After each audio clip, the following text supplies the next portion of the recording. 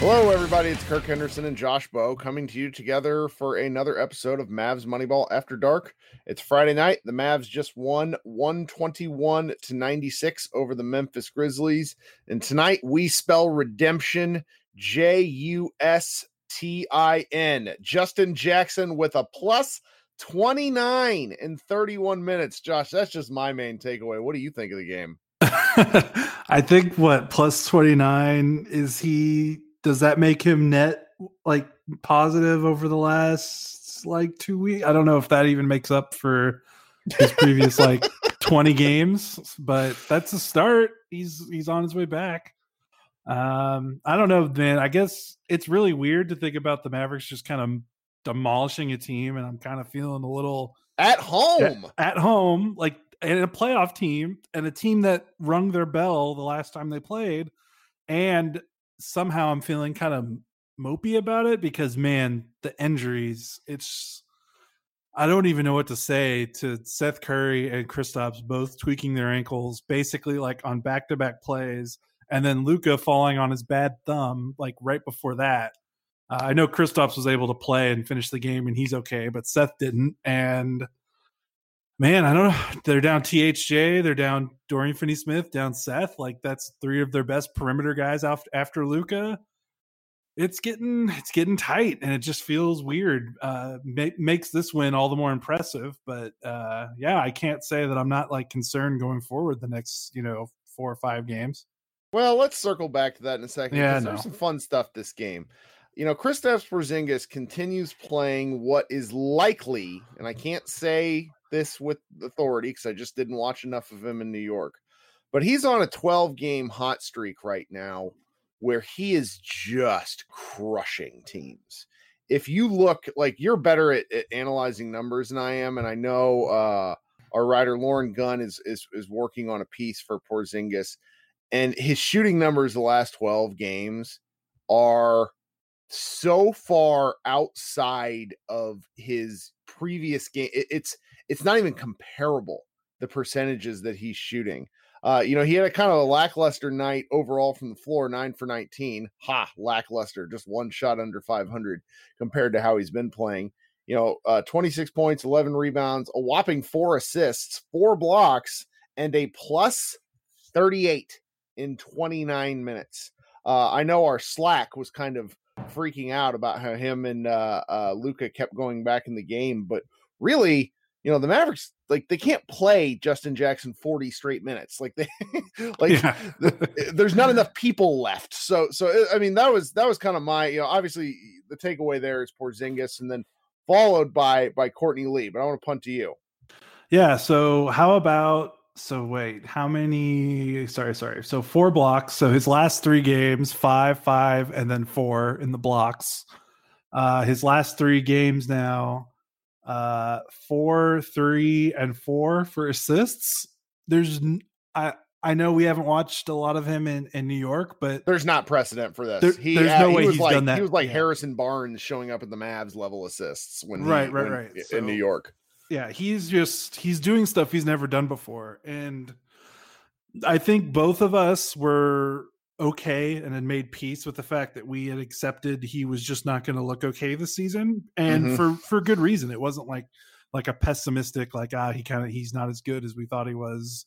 It was just we just kind of kept thinking about all the stuff that he was coming back from, and the injury and the layoff and the new role, because he was obviously doing some things that he had never done before in a professional basketball sense. And we just okay, it's going to take time to put that all together. And I never imagined that. It's so wild that it was almost like a flip of the switch. Probably, dedicated to injuries. If Dwight Powell doesn't get hurt, I don't know if the Mavericks totally flip-flop their approach with how they were using him and getting him more touches and having him more involved in the offense. And, Luka getting hurt too, those 2 things happening back to back that you can't plan on, so it's just so unexpected, but it's absolutely bananas just how well he's responded to the kind of role shift. I guess, even if it is more comfortable, he's still making shots that he wasn't making before. And it's great to see. I think his defense over the last 4 weeks has been one of the most crucial aspects to this team winning games.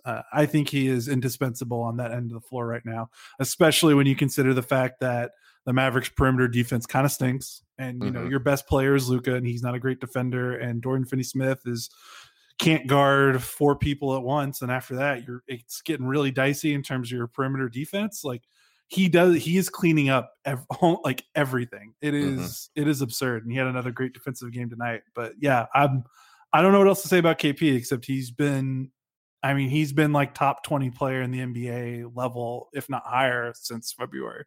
And they're talking on defense more, and it largely starts with him directing traffic. Yeah, I think so. One of the things that stood out to me, and I've only been to one game, I don't live in Dallas, everybody knows that, but I was real close for that Washington Wizards game where he got in foul trouble early, and he just wasn't talking, and neither was anybody else with the Mavericks. And they're still not great at it, you know, mainly because Luka's a saloon door. But he is really directing traffic in ways that's helping just enough. I was just really impressed by his game. The other guy that I think we got to talk about a little bit is Courtney Lee, former Mavs Moneyball editor-in-chief, current athletic writer. Tim Cato made the point of, you know, he's been playing so well in limited minutes lately with the Mavericks injuries. It kind of begs the question of why didn't he play more earlier? I think it's a fair question. Courtney Lee has a long history of being a pretty good player.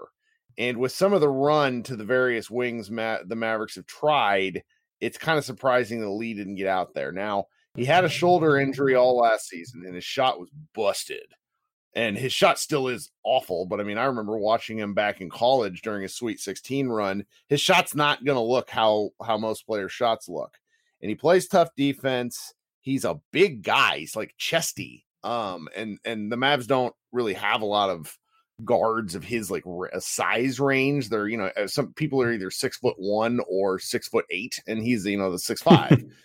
and it's been fun watching him try. He'll probably fade into the background a little bit, but you know, 13 points plus 25, some solid defense. It was nice to see somebody do something different, because you know, when Curry goes out and with, you know, Hardaway out and Dorian Finney-Smith, somebody was going to have to do something. And it was nice to see that he was one of the players that stepped up. Yeah, definitely. And he's looked fantastic in the burst that he's gotten in the month of March and the 4 games or so they've played.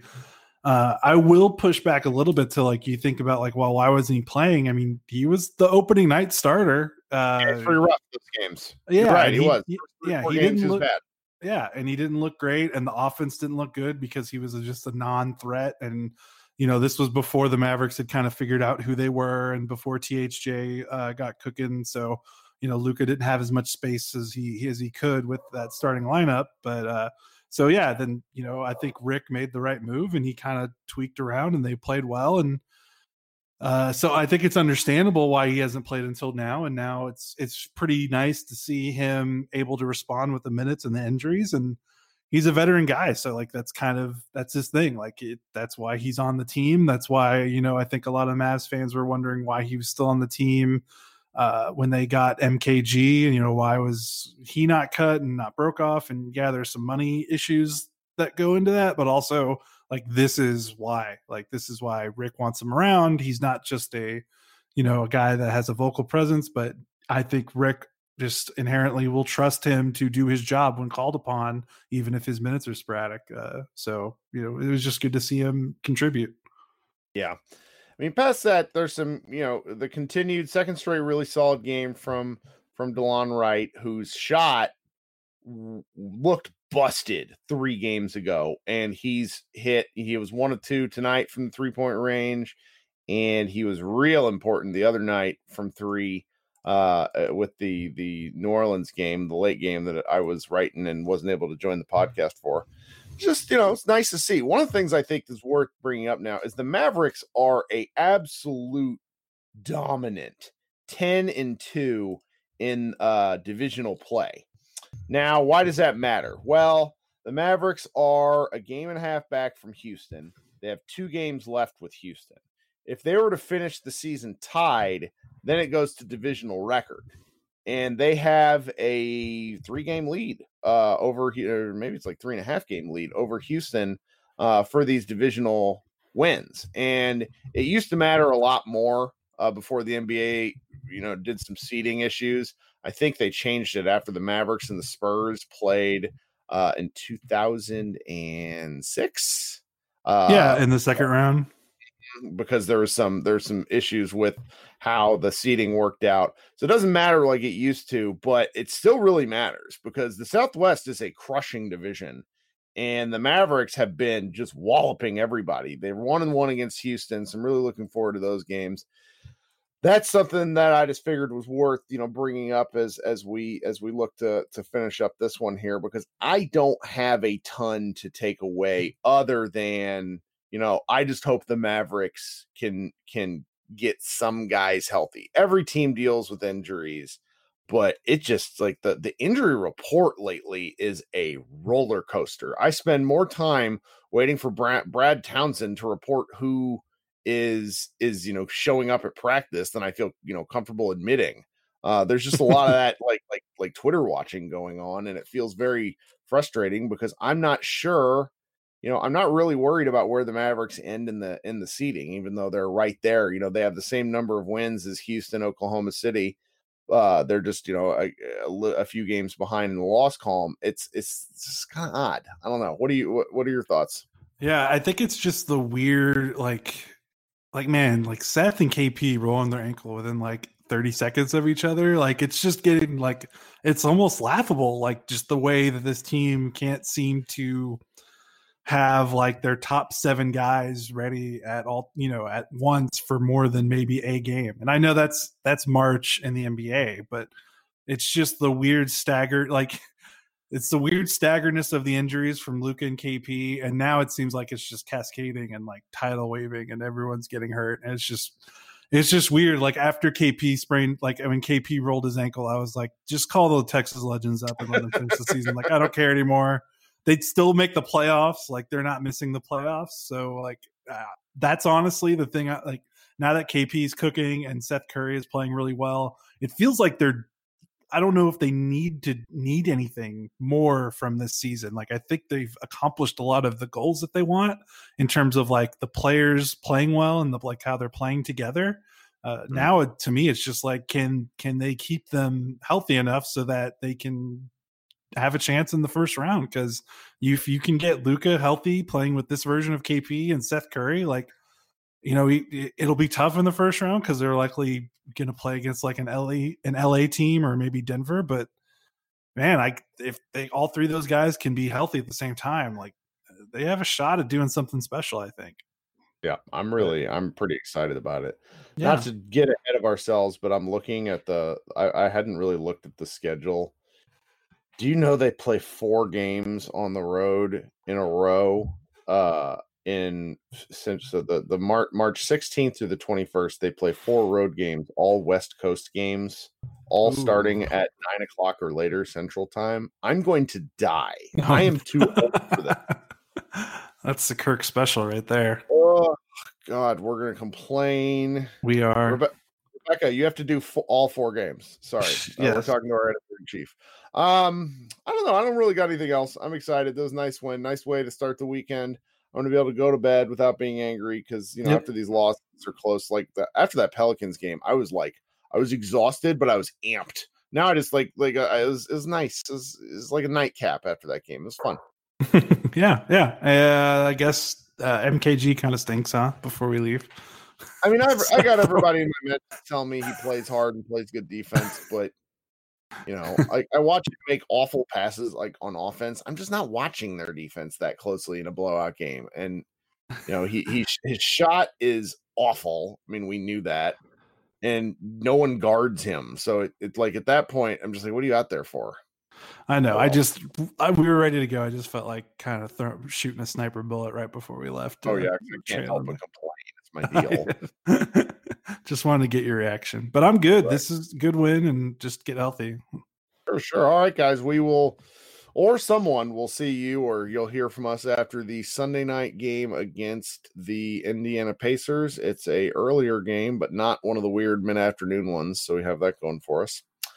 And this has been Kirk Henderson and Josh Bowe of Mavs Moneyball After Dark. Thanks for tuning in.